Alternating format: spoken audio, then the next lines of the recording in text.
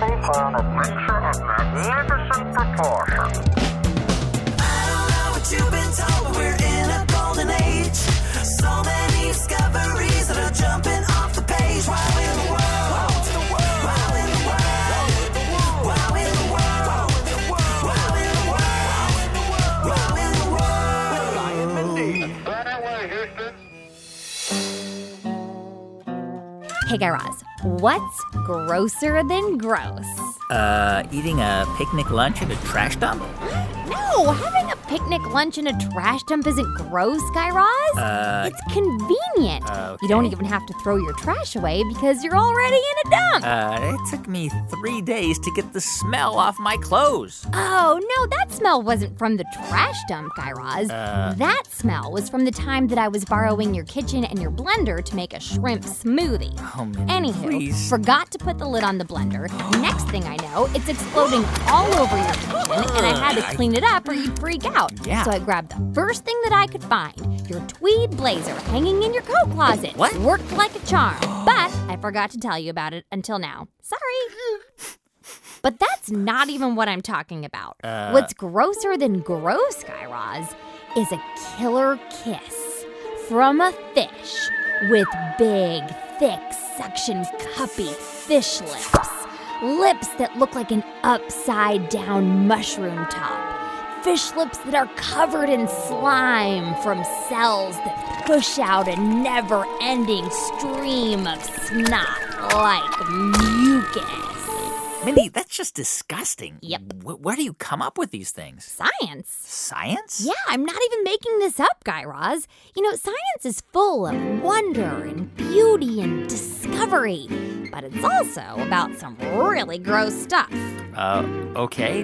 Tell me more about this fish. So 2 marine biologists named Victor Huerta and David Bellwood from Australia's James Cook University recently spent a lot of time trying to figure out how in the world this fish called the tube-lip wrasse is able to survive living in coral reefs. The tube-lip wrasse.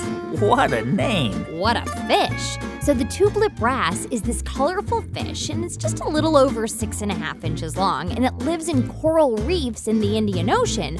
But you can also find them in some major aquariums around the world, which is where I first noticed its crazy fish lips. Wow, so we might be able to actually see this fish up close and personal. Yeah, for sure.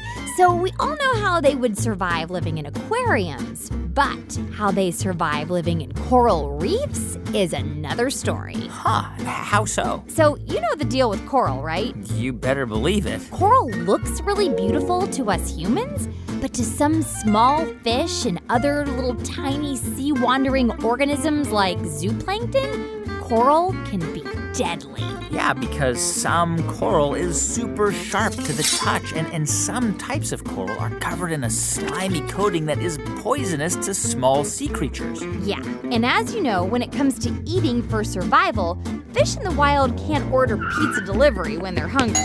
Nor would they want to, necessarily. And they don't have humans to drop in fish flakes every other day either. So what do they eat? Okay, so Guy Raz, saddle up your seahorse and buckle your seatbelt. Well, you know I'm always wearing one just to be safe. What? Oh, man, you are? Really?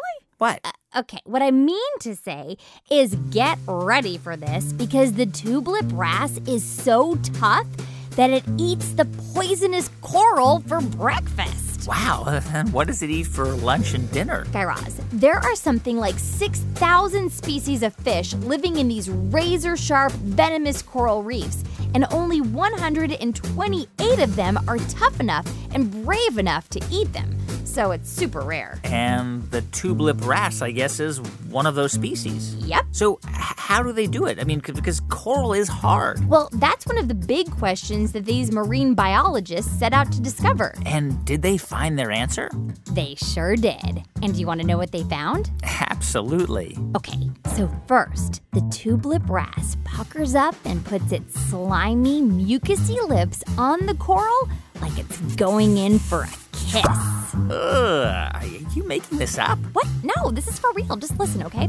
Okay. So If you were to see its lips coming at you, they would look like a slimy, upside-down mushroom top. You are right. This is grosser than gross. And it gets even grosser. So then, it uses these little tiny detectors in its slimy mushroom lips to help it inspect the best part of the coral for eating. Interesting. And then, when it's ready, it puckers up, making its lips almost the shape of a long tube.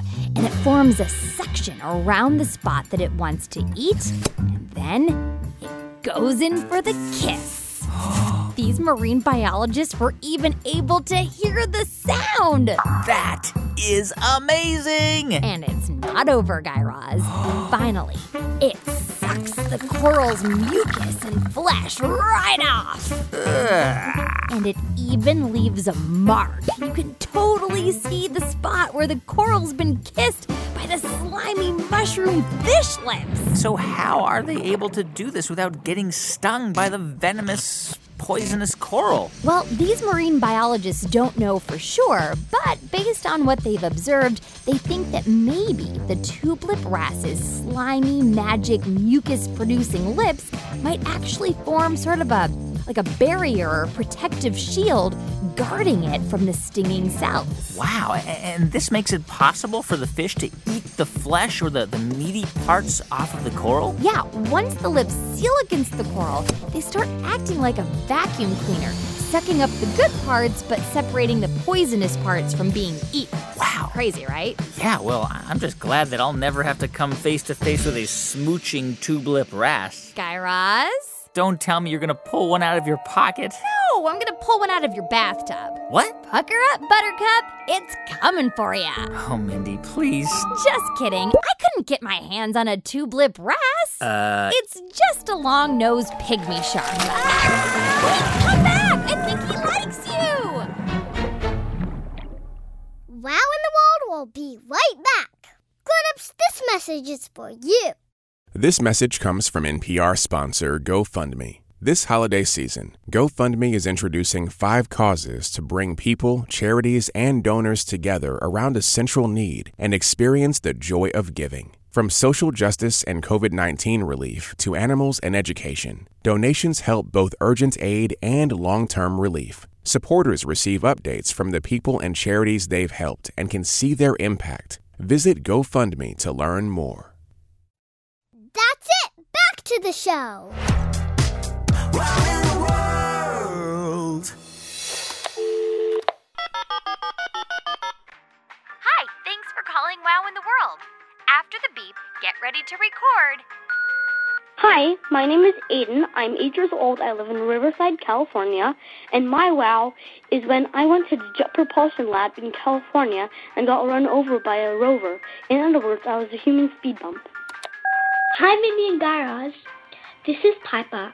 I'm 10 years old and I'm calling from Torquay in the state of Victoria in Australia.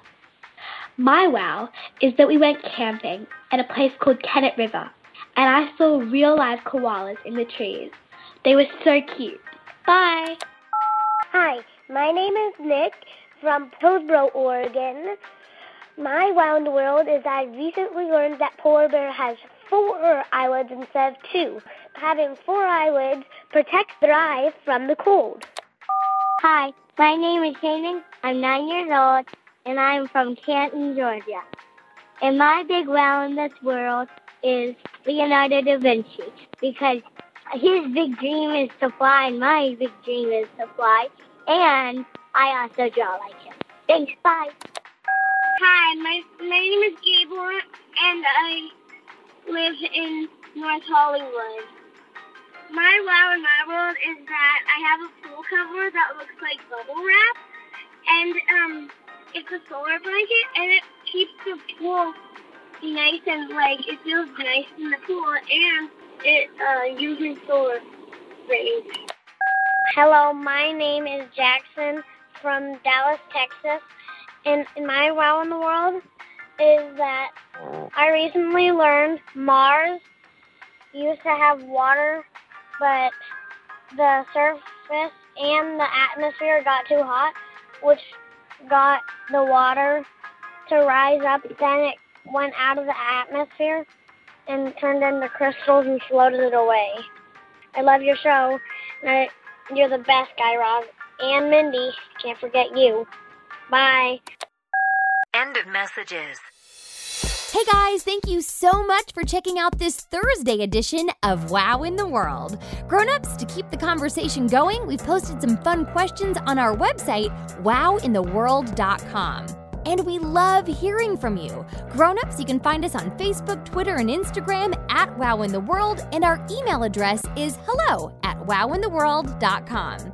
Today's show was written by me and Guy Raz and produced by Jed Anderson. Say hello, Jed. Hello. Our theme song is written and performed by The Pop-Ups. You can find more of their awesome music at thepopups.com. Finally, we've loved hearing what's been wowing you. Thanks so much for sending in your voicemails. We listen to each and every one of them. For a chance to be featured on an upcoming episode, have your grown-ups help you share something that's recently wowed you by dialing 1-888-7-WOW-WOW. Thanks again for subscribing and telling your friends about our show. We will be back on Monday with a new full-length episode. In the meantime, go forth and find your own Wow in the World.